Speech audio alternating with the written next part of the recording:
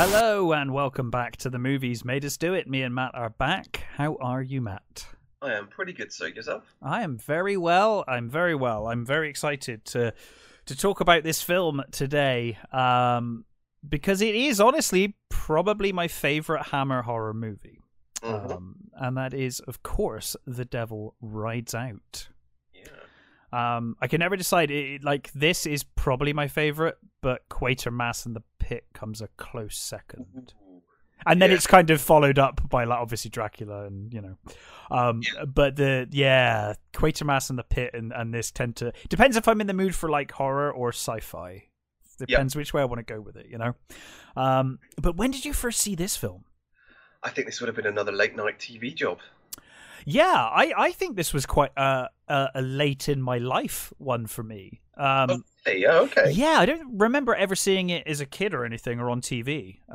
It was only when I really got into Hammer that I started seeing it. So I think I probably saw it on DVD. I think this was this is one of those ones for me, which I think I saw when I was too young and didn't really appreciate it a lot. Sure. I think it was I'd imagine this one will work quite well for a kid because it's one of the most action-packed Hammers. Like, there's a lot of violence and like stuff going on. You know? But I think as a kid who attached himself to Frankenstein, and Dracula quite early, when you've got none of those characters in and you're quite young, it was this sort of, because I think initially you sort of think, Christopher Lee, he's going to be Dracula. No, he's not. He's playing Richelieu from the Three Musketeers. What? What's going on here? Yeah, he pretty much is. I guess if it starred the Angel of Death, then you'd probably have been more into it as a kid. Yeah, probably. But later, I think I watched it in my teens, and it was like, okay, I get this movie now. Yes. Oh, yeah, for sure. Once you get it, you definitely get it. So, of course, it's based on the 1934 novel by Dennis Wheatley, which, shamefully, I have never read. Me neither. It's been on my list because it's one of my favourite films. It's been on my list of books to read for ages. Haven't picked up a copy. I keep meaning to. So I can't speak to the differences. I've heard a lot of stuff about Wheatley being quite long and at times boring. I have seen there seems to be a trend with reviews of his books. They're either the best thing ever or they're really dull. Yeah. It's like, okay, I'm not sure which way. I know Christopher Lee absolutely adored his work. If you go on YouTube, there is an audio of Christopher Lee reading it out, which I had started. So I might give that a go instead. Yeah, that's fine. I think it's probably better that way. I've started that, and it's a lot. So I've only listened to the first bit, so not a lot, but it's a lot different. Interesting. Yeah, because this kind of feels like almost an action horror. Sorts. It was adapted by Richard Matheson. Yeah. Who did, I Am Legend and stuff. Now that I Am Legend I have read. Oh, that should be on our list, actually. I Am Legend. One. I don't mind. I'd be tempted to go for Vincent Price. Go with the original, but then I do love the Omega Man too. So I do as well. I've got a real soft spot for the Omega Man. I don't know. I haven't seen it for a number of years. Oh, it's still great fun. I've seen relatively recently. I think that still holds up as an older film. Yes, yeah, and it's more with vampires, isn't it? In that one, they're both great. Let's not talk about the. Oh, I Am Legend. No, let's not talk about that. The annoying thing about that movie is if you read a lot of the sort of the stuff about it, it sounds like it could have been a really good movie. Oh, the original plan actually sounded pretty good. Yeah. Yeah. Yeah, just one of those, typical bloody situations where they ruined it. Yeah. But never mind. Anyway, The Devil Rides Out, directed by Terence Fisher, and we open with a score that can only be written by James Bernard. Yes. It's like, the most Hammer opening, music-wise. It's a great score again. Oh, it's fantastic. It's just, he's got such a style. It's so iconic with Hammer whenever he does like a Hammer score. It's like, and I think if I remember rightly, this is the score he wanted played at his funeral. Oh, really? I didn't know that. That's interesting. I'm sure I heard that somewhere, which is bloody cool. I like the idea of that. Yeah, I love the opening of this movie. The graphics are awesome. The music's awesome. It's just a really nice slice of Hammer horror.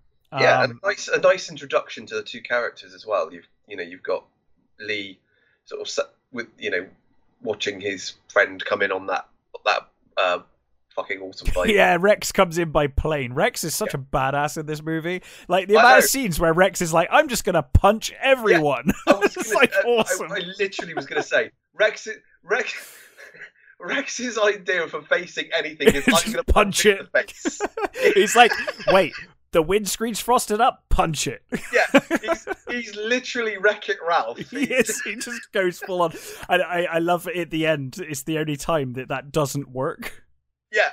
Every other time throughout the movie, he just succeeds by just punching the shit out of everyone. Yeah. But yes, so Rex arrives. Leon Green as well, in a really weird thing. Leon Green was dubbed by Patrick Allen. Mm-hmm. Which Patrick Allen has got an amazing voice. He does. I mean, one of my most fond voiceovers for Patrick Allen is from the first season of Blackadder. Yeah. But the thing is that there was nothing wrong with Leon Green's voice. No, it is odd, isn't it? It's an odd choice. I have no idea why Hammer decided to dub him. It's very strange. It is a strange decision, but I guess that's the way they decided to go. But yeah, we get Rex arriving by plane. Kind of sets him up as an action hero from the start. Really, it does. He's a bit of a. I mean, he's quite a beefy looking. He is. Yeah, he looks like he's pretty suave. They knew what they were doing when they were introducing him. He's your sort of full on hero type. Yeah. But Nicholas greets him at the airfield, and they get picked up by Nicholas's driver, and they're meeting for their reunion, which I guess is an annual thing. And Rex asks where Simon is, and Nicholas says, I haven't seen him for months at this point. And Rex suggests, let's go to his apartment. And Nicholas says, actually, he's got his own house now. And what a fucking house it is, too. Yeah. He's got the great observatory on the back. The observatory is so cool. I love, though, that like Rex asks Nicholas, he's like, do you know where it is? And Nicholas kind of nods at him, but then just tells the driver to go to his house. So, okay, I guess the driver knows where he is. The speaking tube on the car is brilliant. Yeah. So I think that the film set, or I presume the book is... in 29, I think. Yeah, the vehicle certainly set it around that period. Yeah. But yeah, they get to the house and find that there's a party of sorts going on. And Simon's kind of, at first he kind of looks off, but then he appears kind of pleased to see them, and he kind of apologizes for forgetting about their reunion, and he's clearly quite nervous about them being there. Yeah, and Nicholas is like immediately like, something's up. Like he's like almost immediately. Right. And it's the weirdest collection of people as well. There's like pretty much every nation covered. There's like baronesses. It's a suspicious setup in the first place. Yeah. Yeah. And I do like the he's looking around, and Richelieu's looking around. Yeah. And Simon goes over to Mokatu, and he's whispering something to him. Yeah. And I like the way that he says to Rex, I think we're about to be thrown out, basically. He says to him, I think we're about to be thrown out, walk around and listen to everyone. And Nicholas goes to do that, but Rex just stands there until Simon comes up to him and tells him to leave. It's like, you just do what the man says. Yeah. But we're introduced to the Countess briefly. We should mention like some of the weird conversations going on. Oh, yeah, they're talking about like Mars and shit. Like the conjunction of the spheres sort of things. And it's like there's talking about controlling someone, and there's all very odd conversations, that you would expect from an occult company, to be honest. Yeah, absolutely, yeah. And I love the way that Nicholas just kind of suavely walks around smoking, listening to everyone. Cigar, just eavesdropping on each conversation as he goes by. But yeah, we meet the Countess briefly, and we're introduced to Mokata and also to Tanith. who Rex recognizes, and she seems to recognize him, but then kind of denies it. See, this is one of the things about this movie about so Terence Fisher never liked the romance between these two characters. Right. He never properly bought into it. But I think he actually does quite a good job here of setting up that they've had prior, that they've sort of met, and that I think you can see that they both have that look in their eye that says, oh, you know, I remember you, you know, and I quite liked you, sort of thing. I wouldn't say fancy or anything, but I suppose yes, if you like. They have that like little glint in their eye, especially from Rex. He's got a complete like, oh, hello. Yeah, he's like immediate. He cannot hide his emotions at all. No, not at all. Like he is written all over his face, his attraction to Tanith, like immediately. Yeah. But yeah, of course, Tanith denies all knowledge of. Yeah, she's really cagey about them having met. Yeah, even though it's written on her face as well that they clearly did at some point. Yeah. So yeah, Nicholas is like immediately suspicious, and it's kind of confirmed to him. I think beforehand, when he says they're about to be thrown out, does he say about 13 people then? No, it's actually Tanith who says that, because she's like, "Oh, I didn't know you guys were part of this group," and they're like, "Oh," and then Rex is like, "No, we're not part of this group," and like Nicholas is like nudging him to like, "Shut the fuck up." Yeah, and she says, "Oh, I thought there were only meant to be 13," and then we see the other two walk in. The other two arrive, yeah, and then they get asked to leave. But I love that as they're getting kicked out, Nicholas is just like, "I'd really like to look at your observatory, bye," and just like kind of storms upstairs. Stalks past him, because that's what he says it is, isn't it? He says that it's an astrology club that he's joined. Yes, that's right. Yeah, he uses that as the kind of excuse, doesn't he? But yeah, they rush upstairs, and of course they kind of meet Nicholas up there, and he kind of makes a comment about the charts on the walls, and also there's the mural of Baphomet on the floor. Yeah, which is a bit suspicious. And I know, and I love the way like Rex is completely oblivious. Yeah. Oh yeah, Rex knows nothing. Like Rex is just look at the floor. That is not a normal decoration for a floor, right? Rex is like, oh, that's pretty. Let's move on. And of course Simon's like, oh, it's just some old like. I got it from some old books or something. It doesn't mean anything. It's just design. Decoration. And then, of course, they hear the scratching. And Rex is like, oh, it sounds like you got mice or something. Rats, yeah. And, of course, he opens the cupboard to find a black cockerel and a white hen. Yeah. And then Nicholas grabs Simon and basically berates him for meddling in black magic. I think he says he'd rather see him dead.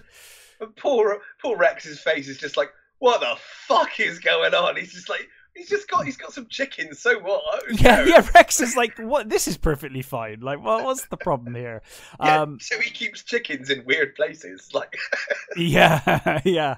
And then so Nicholas says, look, me and Rex are older than you, but we've never really stressed the experience of our age. But I have studied the black arts. Well, he says I'd rather you dead than meddle in black magic. Yeah, and he begs him as his friend. He says, look, don't. But then Simon's like, I can't leave. So Nicholas just turns around and punches him the fuck out. Yeah. As much as Rex punches a lot of people in this movie, I love that they carry Simon downstairs and Nicholas punches this guy so hard the entire world shakes. Like the whole camera is like, might be the first instance of shaky cam. Like it's amazing. This guy hits the floor with such force. But yeah, they take Simon back to Nicholas's house. And he hypnotizes him, telling him to kind of go to sleep, doesn't he? And he's like, and when you wake up in the morning, you'll be free of all of this, and you'll feel better. And he tells him to wear the cross and never take it off, no matter what. So Simon's kind of sent up to bed with the butler.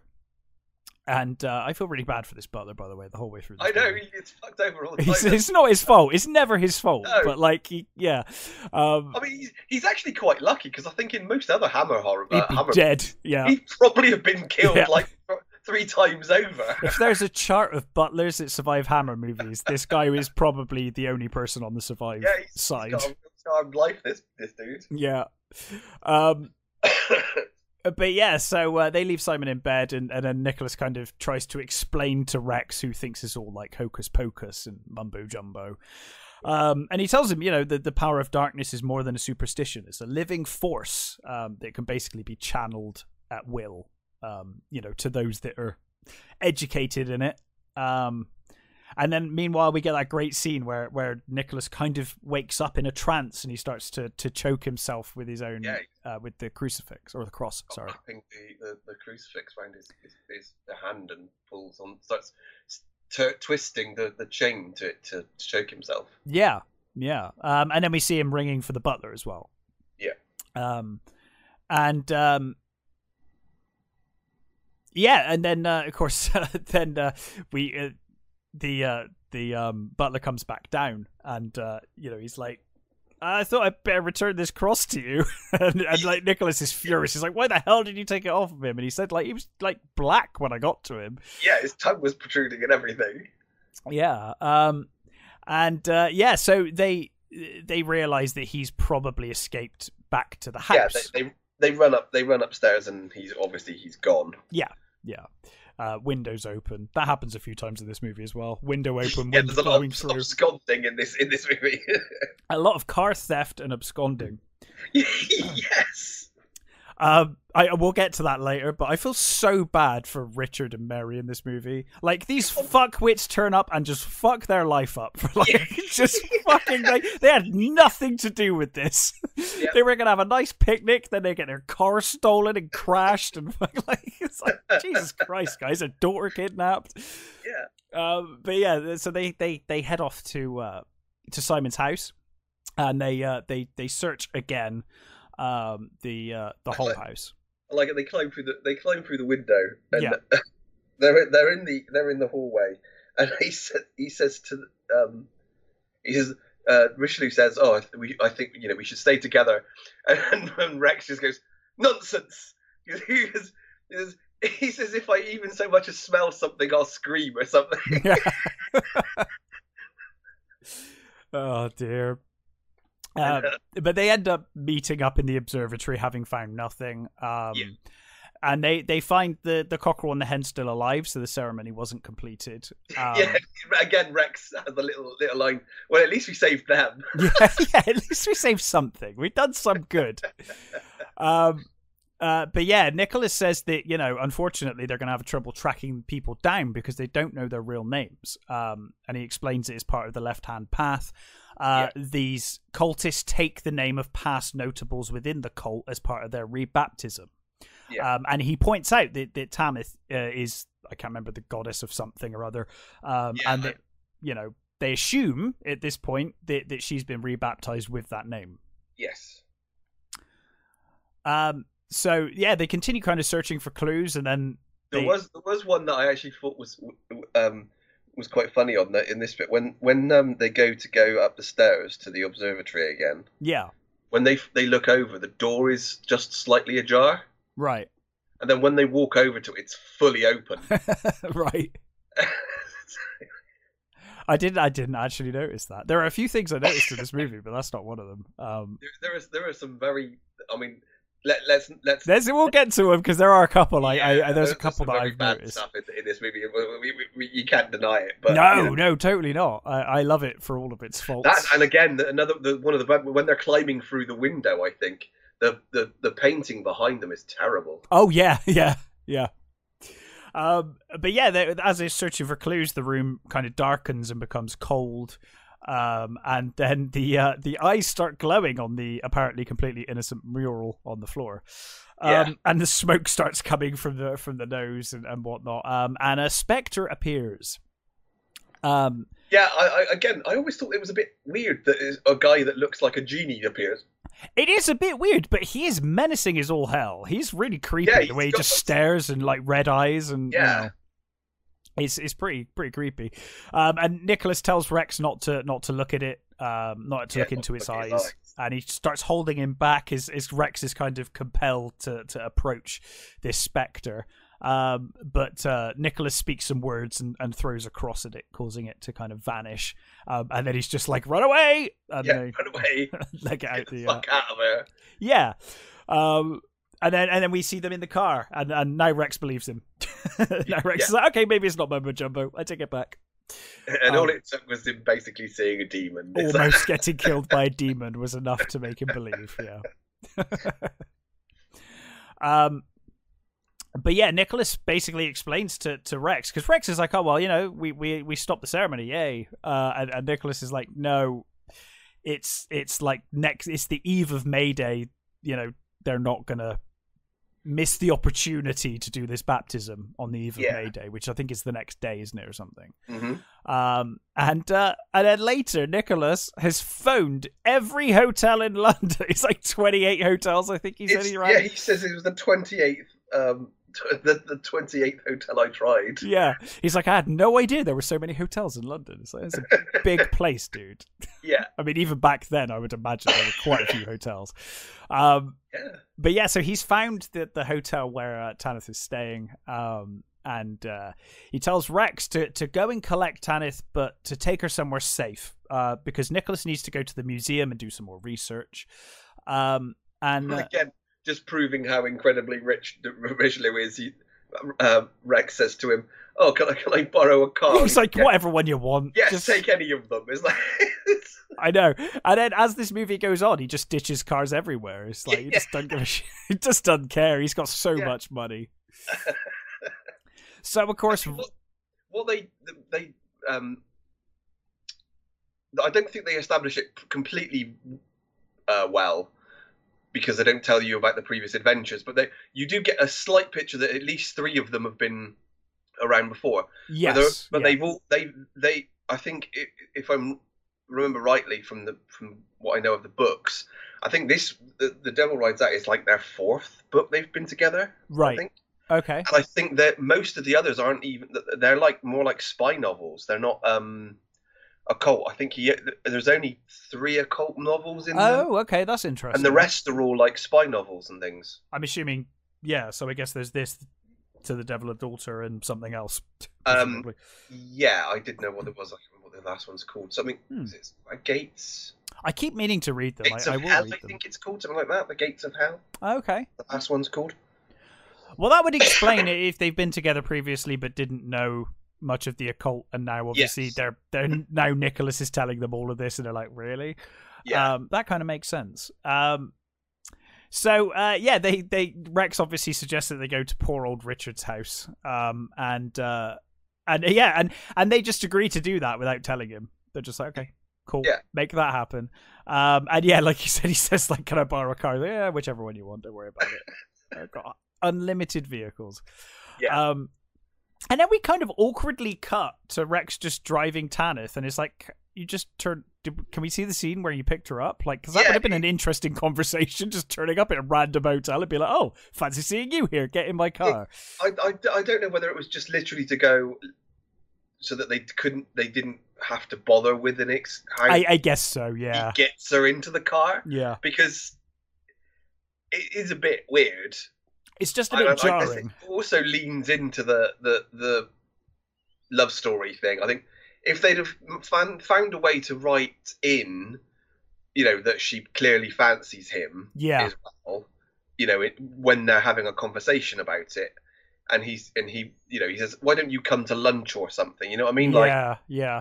If they'd have done that, I think it would have worked a little better. The fact that it just goes, and they're in the car, and like, oh, okay. Yeah. It's just like, oh, okay, cool.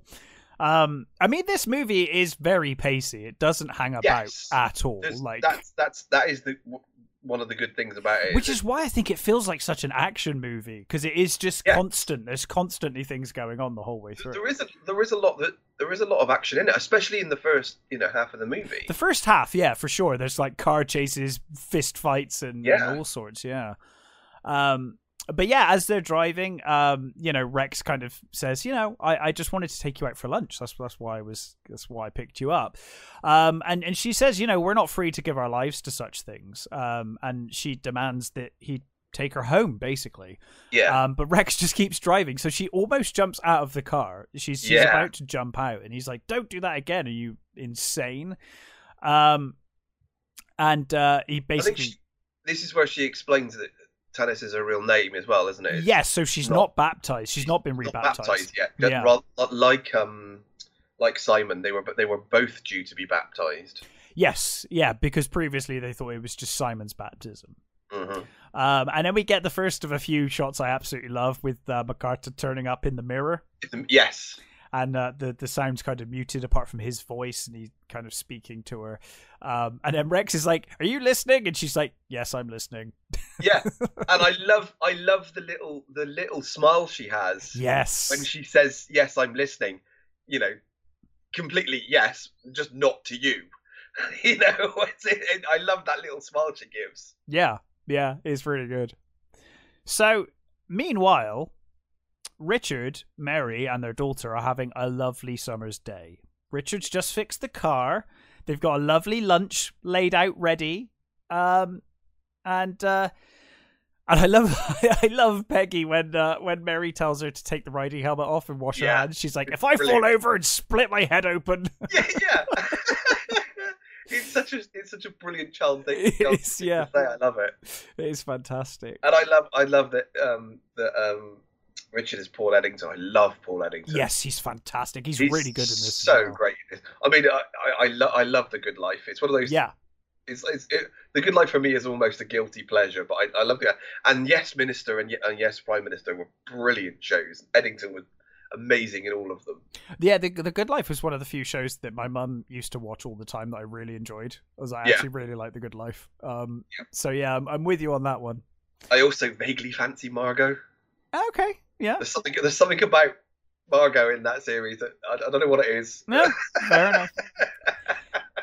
So they get excited. Also, one of the cool things is, so Peggy, is played by Rosalind Lander.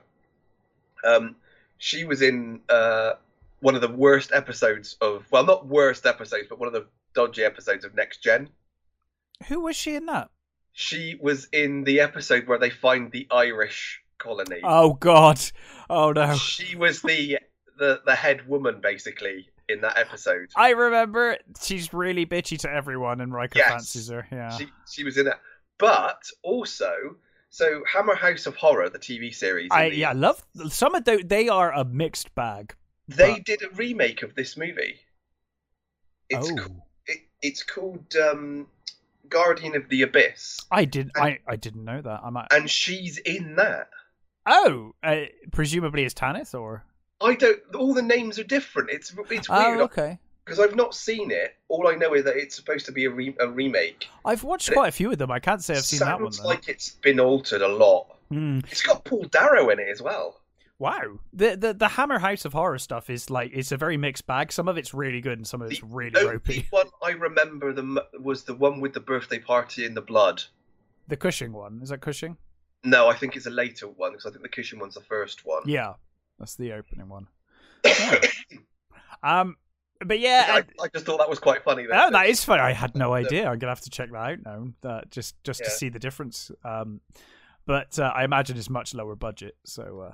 I'd have thought so. But I mean, this movie's had quite a big budget actually. Yeah, I mean, there's a lot. Considering but it didn't make it back. It actually made a loss. Yeah. When it first came out. So Rex arrives in his car, and you just know what's going to happen immediately. He gets out of the car. It's just like, what do you think's going to happen, Rex? Rex is so stupid in this movie. He really is. He really is a bit of a moron sometimes. He is. He's just so trusting and naive the whole way through. You get Richard tinkering with his car, don't you? He's just fixed it. Just fixed his car, and his beautiful red car. They are gorgeous. All of these cars are absolutely amazing. But yeah, Rex arrives and he gets out to greet Mary and Richard, and as soon as he does, Tanis just steals his car and speeds off. She just peels off. So Rex takes Richard's brand newly fixed car and he's like, Simon's life depends on it, and just races off. Then we get this real sort of intense car chase. It's a really fucking great car chase. It's awesome, isn't it? Especially for the time and stuff. It's this is really good. I mean, it must be sped up, but it's sped up pretty well to where you can't really notice too badly. Because normally you see leaves and things moving really fast, and you don't get much of that in these shots. They actually work really well. I'm not sure how much. I'm not sure it is. If it but is, either that or they were driving like madmen. because I think it is. I think it's more that they're literally driving. It might be. Because when they hit the bridge, the cars literally leave the ground. Yeah, they do. Yeah. They are properly caning those cars. Yeah, and it's an awesome chase scene though. It looks great. Yeah, it's. I will say that the whenever you cut to the characters. That's obviously the green screen is terrible. Yeah, but the actual racing itself, kind of expect that. But the actual chase itself is brilliant. It's one of the best chases. Yeah, and I think probably the only chase in a Hammer movie. Yeah, it's the only one I can think of. Occasionally you'll get like a horse and cart chase, but not including like the horse the chase in Dracula or something like that. I think it's the only car chase I think that I can think of. Yeah, I think you might be right. But yeah, so I'm trying to think if there's any in the later Dracula movies, but I'm not sure. Yeah, I can't remember any car chases. No, I don't remember any, but who knows?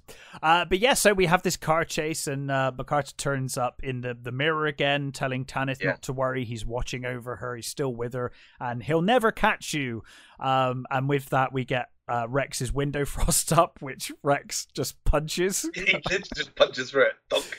But then, of course, he's struggling to see because he's got the wind blowing in his face, which is a nice touch. I'm glad they actually acted that. I love that. I like the fact that he's his eyes start watering because of the wind and the speed they're going.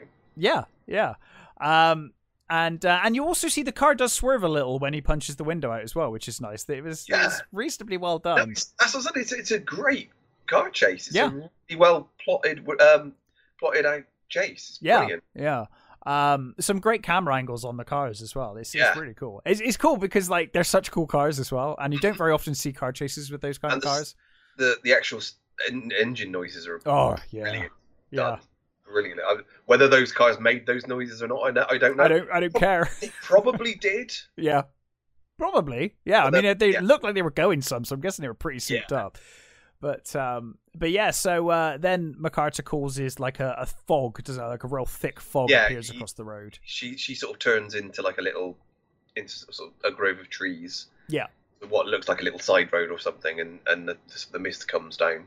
Yeah. And of course Rex crashes Richard's newly fixed car straight into a tree. Completely fucks it up. Yeah, it really does. I mean, when he wakes up, you could tell they did everything they could to not damage the car whilst making the car look like it's crashed. Yeah. they tried their best. Put it at an angle and put the bonnet up a bit. It'll be fine. Yeah, a bit of smoke. It'll be all right. So yeah, Rex comes to sometime later, and then he's almost run over, and it felt really comically by the Countess, who's just, that is. It's just really funny. It makes me laugh every time. It's just the look on her face. She just looks so angry, and she's just like, she doesn't know what's happened. She's just driving along. She's like, oh, fuck this guy. It's almost comedic because you've got this little old lady, who can barely see over the steering wheel, and she's slightly cross-eyed anyway. Yep. And that one is sped up. You can see and so that one is I think definitely unintentionally funny. It makes me laugh every time I see it. It's hilarious. But yeah, so it's weird because she like races by him at such speed, but he still manages to find where she went on foot. So she couldn't have gone very far. I guess they were almost at the site when Tanith lost him. Yeah. But yeah, he finds Makato hoped that the crash would kill him. Yeah, absolutely. So yeah, they get to Makata's house, and then he follows them out to the baptism site. Where we see like all of the cultists gathered with Makata. Yeah, he sneaks into the back of a car, doesn't he? Yes, he sneaks into the back of a car. One of the cars when they're all leaving, and they're all regaled in their cloaks and robes. Yeah. And then we see the sacrifice of the goat at the altar of this this baptism site. The crowd kind of cheer and triumphantly cheer as the blood's held up and whatnot. It is one of the tamest orgies I have ever seen. Yeah, they're all just kind of like pushing each other a little bit and like rubbing into, like bouncing into each other. It's like a really tame mosh pit kind of thing going on more than anything. But yeah, and then And Rex is like, okay, this is above my pay grade, and heads off to phone. And I don't know how long this goddamn thing's going on for, but he heads off somewhere to find a phone to call Nicholas. Yeah, I'm guessing it goes on for hours. Must do, because like Nicholas drives out there to meet him, and it's still going on. Yeah. And I'm guessing maybe it's just quite close, or that Nicholas wasn't that far away. But yeah, so Nicholas gives Rex some salt and mercury to protect him and Simon. From the evil forces, and he tells Rex that he's got his own protection, and we find out what that is later. He's got like the equivalent of like a I don't know, a magical nuclear bomb is like the kind of the way it comes across.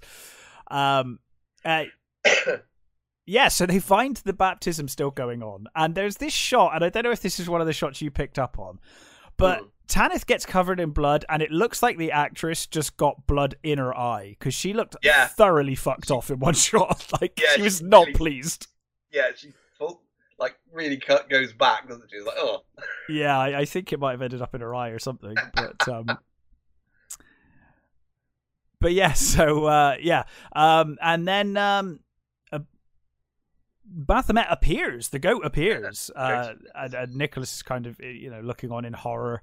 And he says, if only we had some light. And Rex is like, I know light car. Goes to get the car. And, yes. The goat was played by, uncredited by Eddie Powell. Oh, really? I didn't know that. That's cool. Who was Christopher Lee's stunt double. Yeah. Yeah.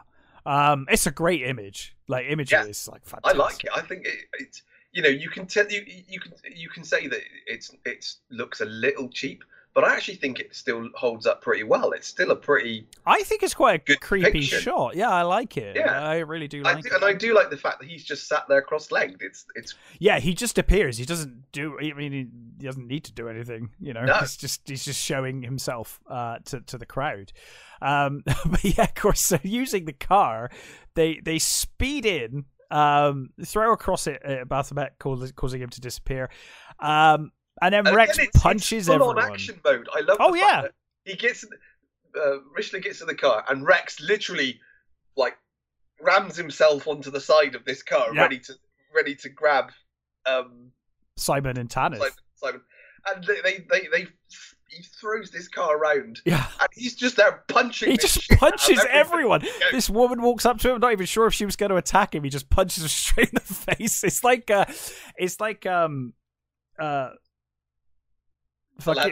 fucking Holy Grail, with Sir Lancelot. Sir Lancelot and Holy Grail.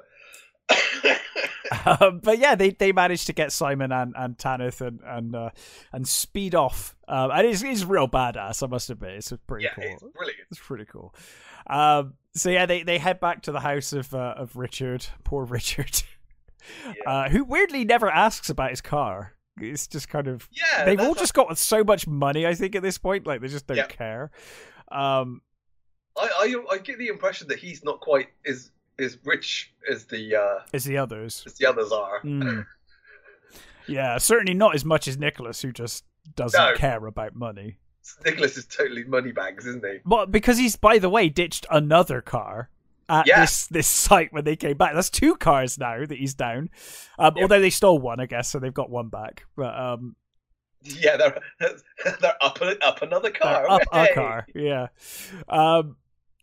But yeah, so Nicholas explains everything to Richard and Mary, and he says that Simon and Tanith need rest and sleep. But he tells Rex to watch over Tanith and to call him if anything happens. Yeah. And later we get a scene of Rex kind of telling her there's nothing to worry about, and she says, like, I've got everything to worry about, like, you don't understand. But yeah, Nicholas kind of talks to Simon and explains to Richard and Mary, who are, as Rex was, kind of disbelievers. Completely skeptical, yeah. Yeah. But Nicholas says, look, I've got to leave for a while. One of your missions again. One of my missions, yeah.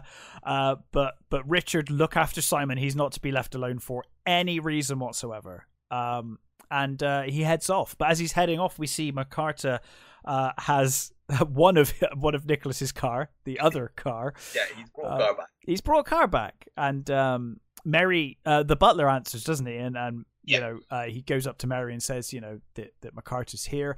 And I like this. She thinks about getting Richard for a second, and then she remembers that Richard has to look after Simon. So she says, okay, get him to meet me in the library. And he says, look, I've come to return the car. And that I think we've been misrepresented. Me and my cult have been misrepresented. He says, there's no such sort of thing as good and evil. It's all, you know, it's all what you do with it and all that kind of stuff. Yeah, it's neither good nor bad. You know, apart from the fact it's Charles Gray and he's clearly menacing. Yeah, he's clearly menacing. You know, he sounds almost reasonable. He does. Yeah, he does. He does almost sound reasonable. And we should say Charles Gray. This is fucking phenomenal. Oh, he's great, isn't he? Right. You know, he was a brilliant actor anyway, but this is one of his best performances, I think. I think so too. And I think this is probably one of my, if not my favourite scene. It's one of the best scenes in the movie. It's so beautifully done. I completely agree.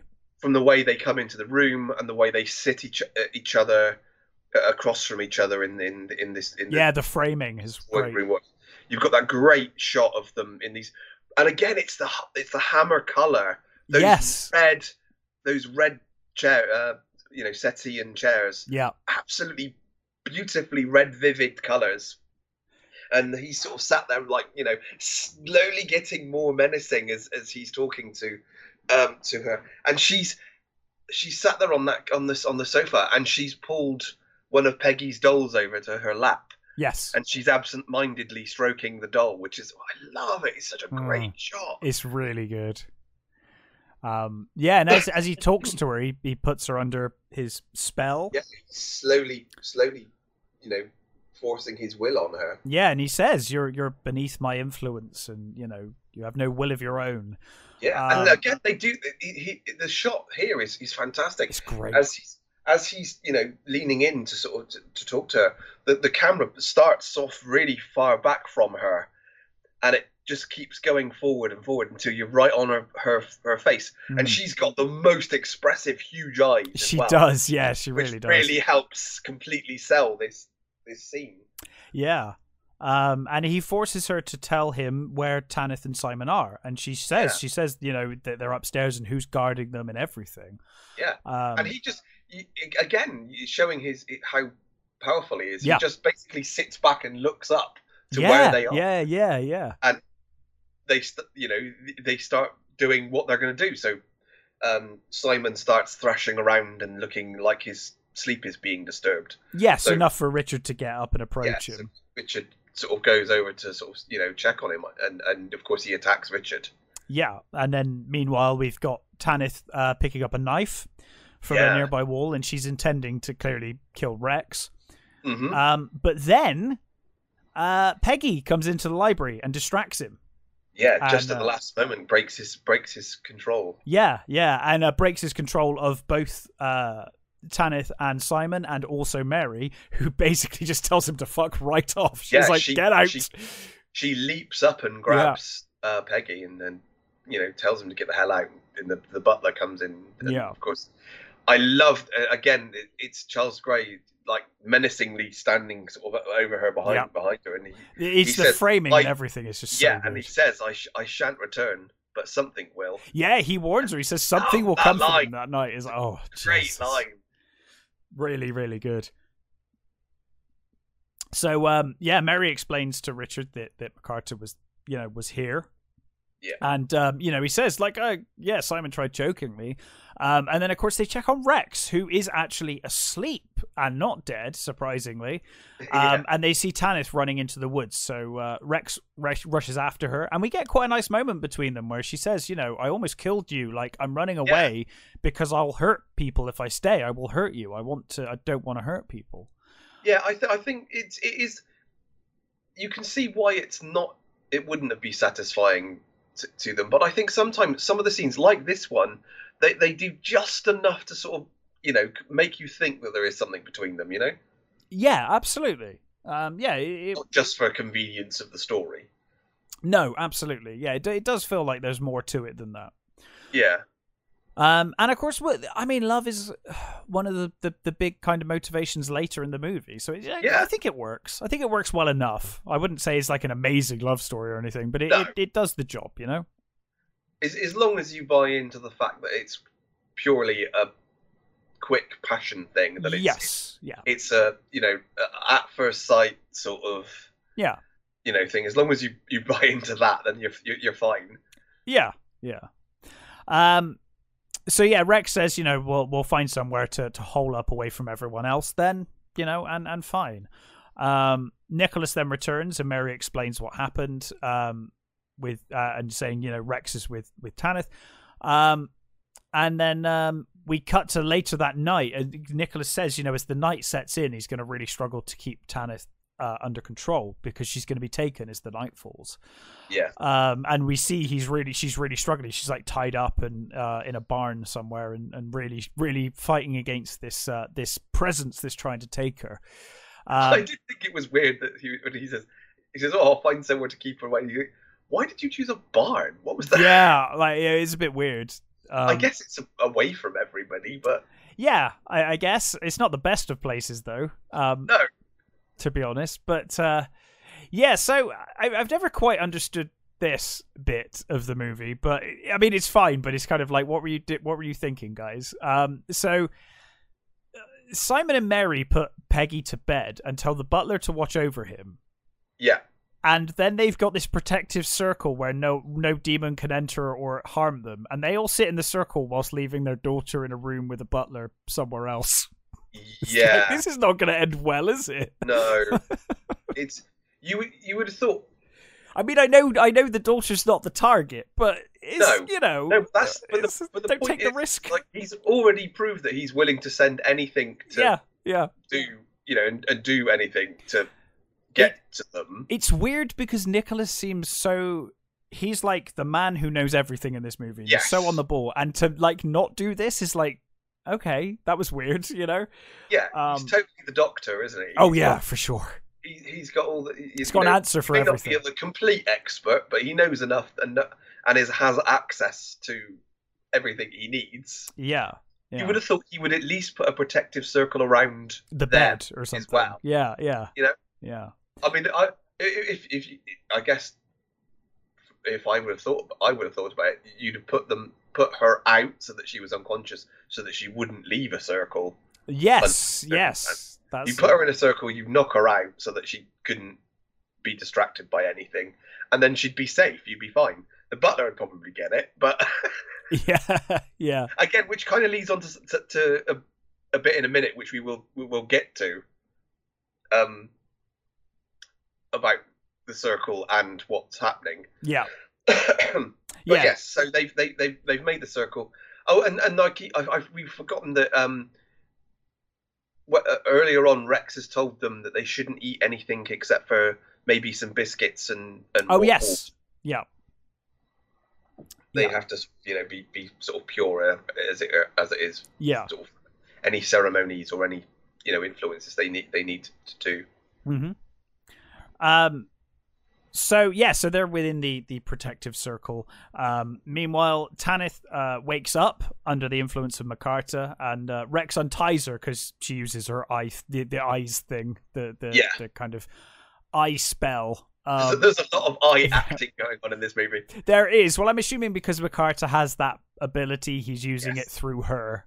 At Rex, and Rex. It does help that both the actresses have very great eyes for those, and of course Charles Gray's got great eyes as well. Oh yeah. So Rex passes out, and meanwhile, I love this bit where Richard's like in the circle and he's like, I just feel like we're just a bunch of idiots sat here, and Nicholas is like, McCarter's working on you. He's focused on the weakest link because you're so skeptical. Yeah. And he basically makes him beg on their friendship to stay in the circle. He's like, you will stay here tonight for our friendship. And so he, kind of reluctantly agrees. Simon seems uncomfortable in the circle and he tries to drink some water and says it tastes like sewer. And again, Nicholas stops Richard from drinking from it. He's like, don't drink anything he hands you. Like, stop. And then of course the lights dim again, which is another reoccurring theme in this film, is the lights dimming whenever kind of magic or things are being conjured. It's real light and dark stuff, isn't it? Yeah. The whole sort of theme of the movie is light and darkness, and you know, that's partially to do with Fisher's own beliefs. He was a strong Christian, right? And he really did believe that good would triumph over evil, which I think is why he had such a problem with later Hammer movies. Yeah, because they got a little more bawdy and a little more, you know, sure. Well, that's bad understandable. Guys can win. Yeah. You know, whereas in Fisher's movies, pretty much bad guys do not win. No. They can survive, like. Oh yeah, survive for the sequel, but our heroes do go off triumphantly at the end, and everyone's okay. You know. Spoiler for this movie, but yeah, because it certainly looks like it's going a different way at one point, but then it's like, oh no, it's okay. But yeah, so the group all hold hands in the circle. They join hands, and we get this wind filling the room, which is kind of the first wave, and it blows the candles out. And then once that's disappeared, Nicholas relights the candles, and that's when they hear Rex outside. He's knocking on the door, begging to be let in. And of course, Richard's like, "Okay, I'll go open the door." You know, Nicholas is like, "That's not Rex. Don't go and answer that." And then we get the giant spider. Yeah. We get the giant spider, which is kind of I think it's like attempting to scare them out of the circle at first. Yeah, it can't enter the circle, but it's trying to make them back out. Probably it's there to scare off Mary. Mary, I think, is probably, isn't it? Well, it all seems very focused on her, because then, of course, when that doesn't work, we get Peggy enter the room, and the spider starts going for Peggy. Yeah. And of course, Mary. And I think this is one of those weird things, because the giant spider thing isn't very good. No. But weirdly, it's sold quite well. Oh, they sell it. The acting sells it. The acting is amazing. They sell it. But I think the actual it's when it starts looming over Peggy, is probably when it looks its best. Actually, you're right. You're right. It does look probably best there. It is best when it's looming over Peggy. I love, by the way, the little evil smile that Peggy gives when she enters the room. Yes. It's like a nice little, like, things aren't quite right here. Yeah, this is not... And, like, she's slow to react to the spider as well. And then suddenly she does. But then Nicholas throws water at at her. Of course, it's their kids, so, you know, Mary and they're gonna run out there. You know, they have to be totally pulled back to stop them going forward. Yeah. And he throws water over the illusion of her, and she disappears. Yeah. Weirdly, the door closes as well, because I guess the door never opened either. It was all an illusion. The door and her disappear. Yeah. And then Richard's like, "Fuck this spider," and he throws the whole jug at the spider, and the spider melts. Yeah. Which is kind of a cool effect. Apparently, they used a number of spiders, and one of them died under the heat of the lights. I'm not surprised. So the corpse of that spider is what they tipped sulfuric acid over to get the shot at the end. Oh, well, I guess they used the most of it. You know, it's like, well, it's dead now. Well, yeah. But yeah, so Simon then starts kind of feeling compelled to walk out of the circle, doesn't he? He kind of cries for help. He does. You get the first proper signs that he's fighting, actually struggling to you know, he is fighting. Yeah, and of course Richard and Nicholas pull him back in and knock him out. Yeah, to kind of keep him there, which is what they probably should have done with their. I was going to say this, probably. They needed lots of drugs to knock them all out. It'd have been fine. yeah. So Richard's like, "This is mental. Do we have nothing we can fight back with?" And Nicholas says, "Look, I do have one thing. I've got 2 lines of this ritual, but I cannot use it unless it's an absolute last resort. Last resort. Our lives are in total danger." And right on cue, yeah, they hear the approach of the Angel of Death. Yeah. It's come to claim. I think it's come to claim all of them, but certainly Simon. So it rides in, and Nicholas says, "You can't catch sight of its face or leave the circle, or you are screwed." and the angel kind of tries attacking the circle, and eventually it does manage to hit Simon down, doesn't it? It actually seems to attack Simon. It seems. I'm not sure it does, but it seems. Or he falls over in shock, maybe, because he's like, I think I'm not it's sure. More that. I think it's more that. Because he certainly can't get through the barrier, I don't think. No. I guess much like the spider, it's just trying to intimidate him into making a mistake. Yeah. And then it reveals its face, which is kind of an awesome skull in this one shot. I always thought that was a weird. It's like, oh no, it's got no teeth. It looks a bit weird. Yeah, it does look a little bit weird, but it's kind of cool. It's probably a prop from something else that they just mashed into a helmet and like that. I think for the most part, the armor and the horse stuff looks kind of cool. Yeah, I like it. Sometimes the wings flapping around, threaten to unbalance it slightly, but I think it still looks kind of cool. And I think it is cool when you get the reveal. What the initial pulling away of the veil to reveal the face.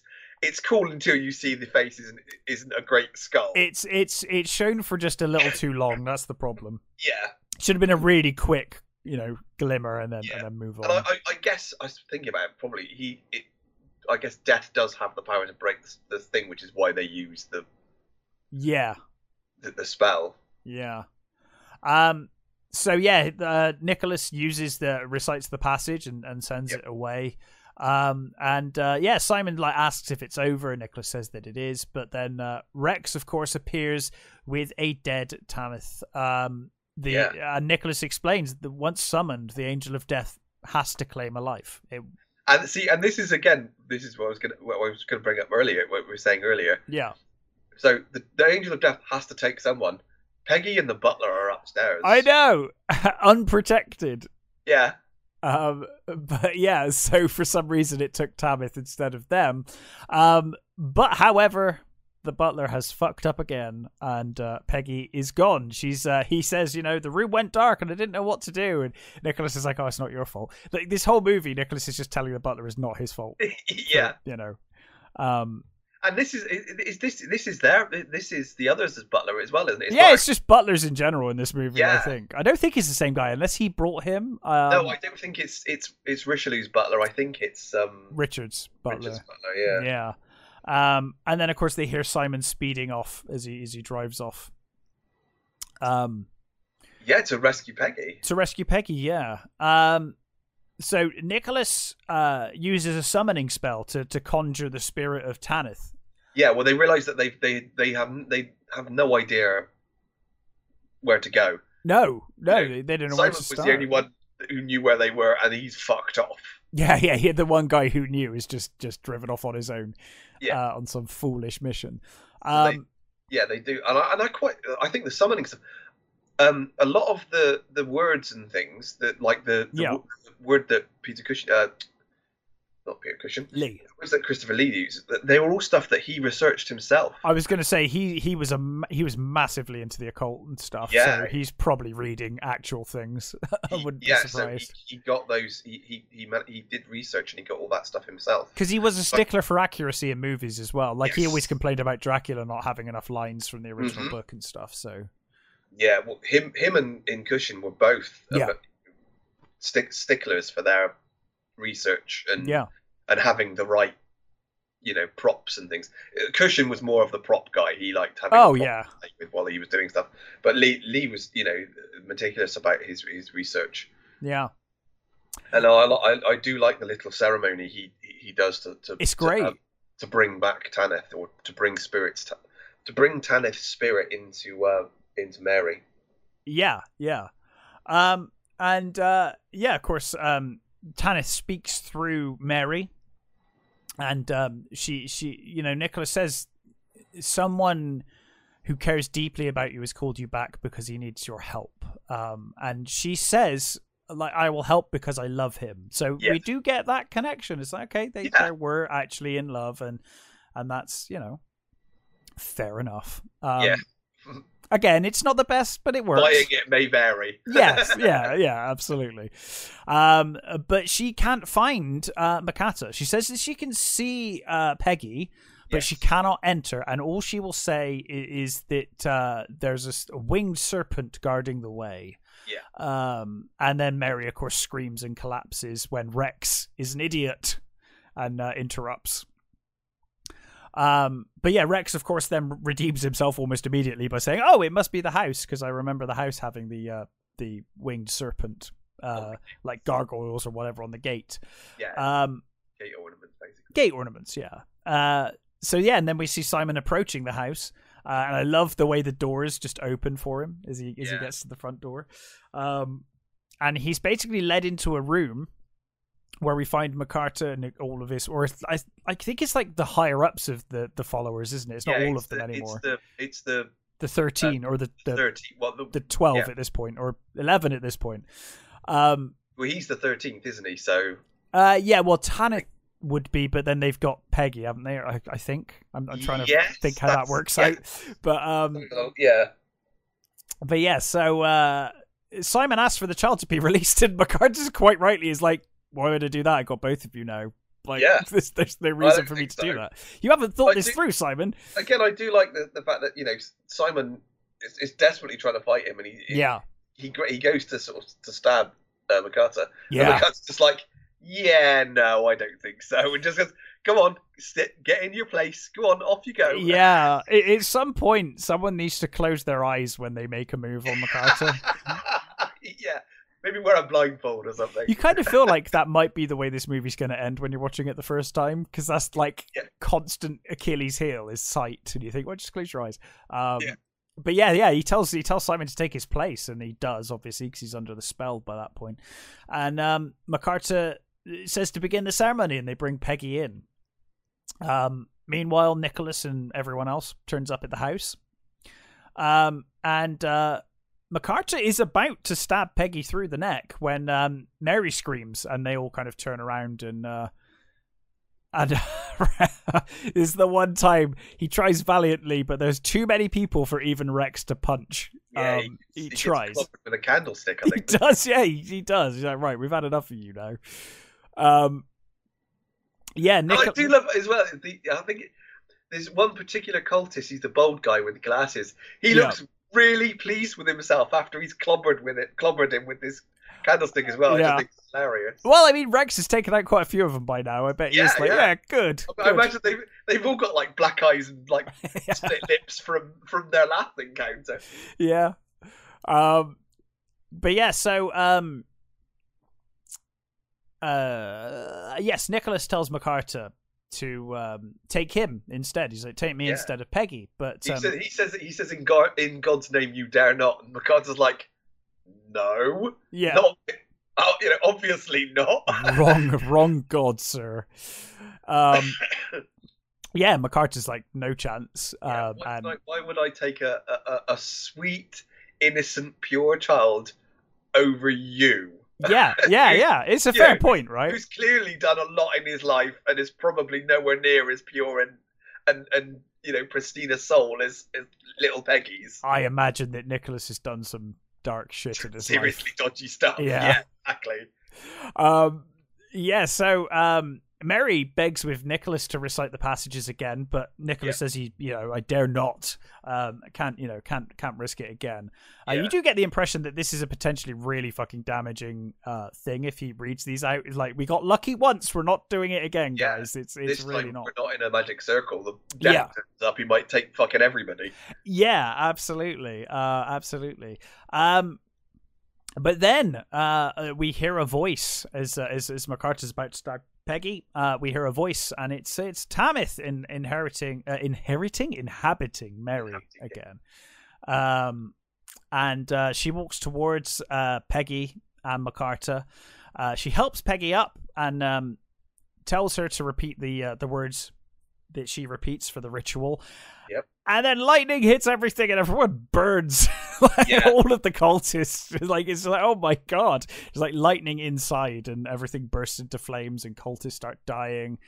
And MacArthur kind of screams in pain and falls into the fire face first. It looks like he falls almost like into a pit, doesn't it? Like hell's opened up. The earth's opened up, and it looks like he goes in. Yeah.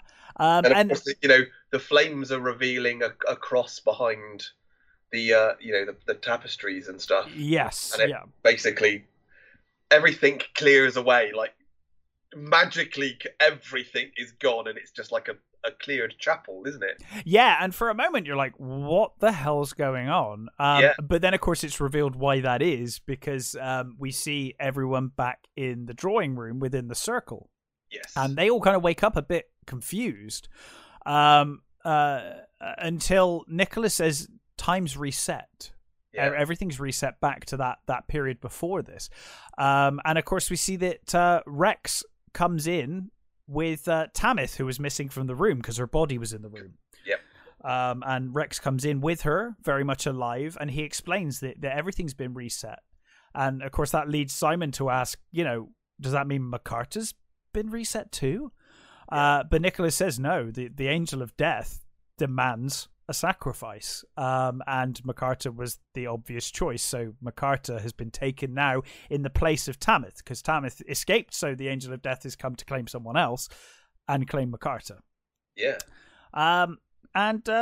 So they all live happily ever after, I guess. Yeah.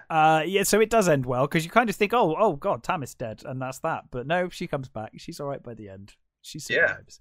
But yeah, and that was The Devil Rides Out. I love this for all of its silly bits. I love this movie so much. I think they're mostly tempered. They're not. Yes. Though there are some sort of slightly silly bits and some very dodgy effects. Yeah. I think because the acting is so good, the story's so good, it's sold so well that certainly for me personally, I can completely overlook any of that stuff. I agree. It's all small, minor irrelevancies. Yeah. When you look at how bloody good everybody is in it, and how the cast is so good, and the direction's great. I really love this movie. Everyone is doing their best work here. It's a fantastic, and I think this is Lee's favorite Hammer movie. His favorite performance. Yeah, he's like kind of famously said that he kind of thinks this was the best one, and ironically, To the Devil a Daughter is the worst. I think he hates that movie. Yeah, I don't think he likes that at all. I quite like To the Devil a Daughter. Actually. I remember not being a huge fan, but I'm kind of. Yeah, it is. Yeah. Well, this was. I think apparently Wheatley was so impressed with The Devil Rides Out that he was convinced to give over the rights to The Devil a Daughter. Yeah. But then he hated The Devil a Daughter, so nothing else ever happened. Like Wheatley basically refused from that point on. Yeah. But I remember To the Devil a Daughter not being great, but I do want to rewatch it. I've got it on DVD. It's got some nice stuff in it. It's got, because that's Richard Widmark in it. I quite like him in it, and the stuff between him and Leah are really good, because Lee again is in full villain mode in that one. Mm-hmm. And what I love about this one is that Hammer tried to get this done years earlier, but of course because of America, they got money from America at this point. Yeah, they did do. I think this is the last one that the American backers paid for. Mm-hmm. This is the start of the decline. After this movie is the start of the decline of Hammer. Yeah, and the Americans didn't get first off when they first of all they probably misunderstood all of them. No, they didn't like the Satanist stuff. It's funny though, isn't it? I say misunderstood because I'm like, but good and like God triumphs in the end. Yeah. So if you actually watch the movie, there is the devil in it. The Americans could be very funny about magic and especially then. Yes, they still are a bit now. So. Yes, they are. It took a while for them to get obviously that, and in America, of course, when eventually it did come out, they changed the name to the Bride of Satan because they thought that the original title sounded like a Western. Oh, it kind of does now that you said it. Yeah, it does. I never thought about it like that, but now that you said that, it kind of does. I can see that. It was changed in America to that. Yeah. But yeah, it is. I think it is probably, all things considered, if not the best, one of the best Hammer movies. It's certainly up there for me with, the first Dracula and the first Frankenstein. He's in that. And again, it's all Terence Fisher, isn't it? It is, absolutely. Yeah, I don't know who. I mean, this is what the fourth Terence Fisher movie we've done, I think. I think it is. Yeah, it will be now. I don't know who did. I don't know who did Quatermass and the Pit, but if that was also Terence Fisher, I don't think it was. But if it was, that would literally mean all of my favorite Hammer movies are by him. But yeah, I'm not sure. But yeah, one hell of a movie, and yeah, I love doing these old Hammer movies. It's great. Yeah, no, they're fantastic, and also, like we said, you know, Fisher had such a brilliant eye for. He really did. Structure of a scene, and yeah, it's one of his finest works. Such a great movie. I mean, I guess we're running out of the really good Terence Fisher movies, I suppose. But well, that's fine, you know. But yeah, it's nice. It's nice to cover these movies because they are fantastic. But yes, so that was. Oh God, I almost said To the Devil a Daughter. That was The Devil Rides Out, and we'll be back next week with our usual review fare. Don't know what I'm going to review. I might watch Reacher, that series. See how that. I was going to say that's there. Also, the Amazon's just got Cop Shop as well, which I'm going to give. Yeah, that looks kind of interesting. I saw a trailer for that the other day, so yeah, I might give that a go as well. Give us something to talk about together. But yes, thank you for listening, everybody, and we will catch you next time.